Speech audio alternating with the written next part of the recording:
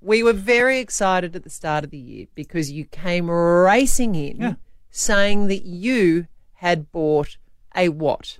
I bought a puppet of myself. So a puppet that looks like me.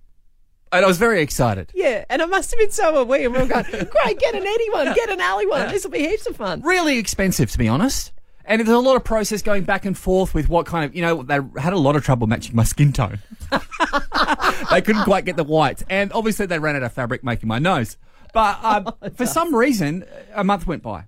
Nothing. 2 months went by, nothing. And what are we now? It must be like nearly 5 or 6 months? Well, yeah, and we have been asking quite regularly, when's your puppet arriving? Because we just want to see it. And I have a tracking number. That tracking number leads to a DHL link which goes to nowhere. It says your tracking number does not exist. Oh. So this is the most elaborate scam ever, by the way. Look, I know it's an elaborate scam. And on 8300 1023, please ring us now. We know that people be scammed. We don't want anyone to feel embarrassed about it at all. Because let's face it, Shane Lowe, yes, got scammed, and that's not the embarrassing bit. Yeah. But he was trying to buy a puppet in his own likeness.